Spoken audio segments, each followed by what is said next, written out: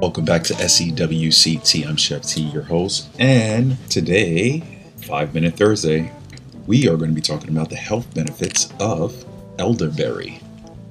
You won't find elderberries at your nearest convenient store, market, or grocery store, but you're out to find it in like an extract in lotions, cough drops, really fast, and it's called the medicine chest of the people.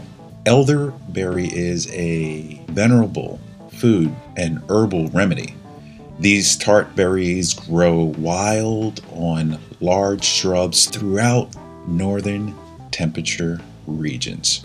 Our domestic commercial crop actually comes primarily from Oregon, which is really interesting. Some of the medicinal benefits of this amazing elderberry here is elderberry can boost the immune system and has antiviral properties, which makes it effective for relieving colds, flu, fevers, even inflammation. Elderberry helps clear up phlegm and mucus and has dietary properties. It also helps treat your skin, including acne, boils, and rashes. So how exactly do you use elderberry is probably one of the questions you're probably asking yourself right now. According to the diaries out there, elderberry has been around for many, many years. American settlers, one of their favorite pies was an elderberry pie, which they would pretty much have seasonally.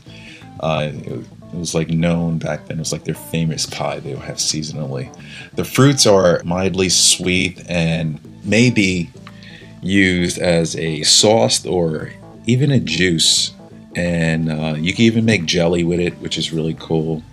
You can use elderberry itself. You can use it on top of like a fruit salad as a garnish, or you can boil it for the beautiful purple sort of specks of color and flavor that they add. If you combine elderberries with fruits, you can throw it right into a blender and make a delicious smoothie with other ingredients that you can add to that as well. In terms of buying and foraging, you want to look for fresh elderberries in farmers market in the fall. If foraging, they're large grape-like clusters of purple black fruits, make them easy to spot and identify. So just remember that if you're out there foraging. But you also want to be mindful.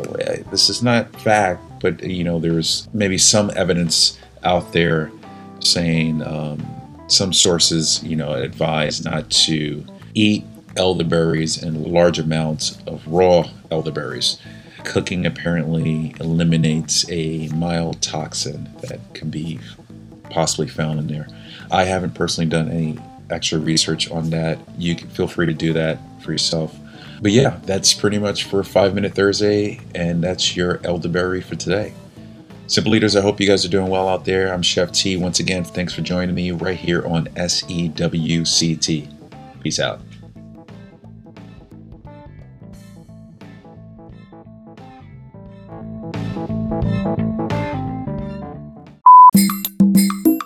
Oh, thank you.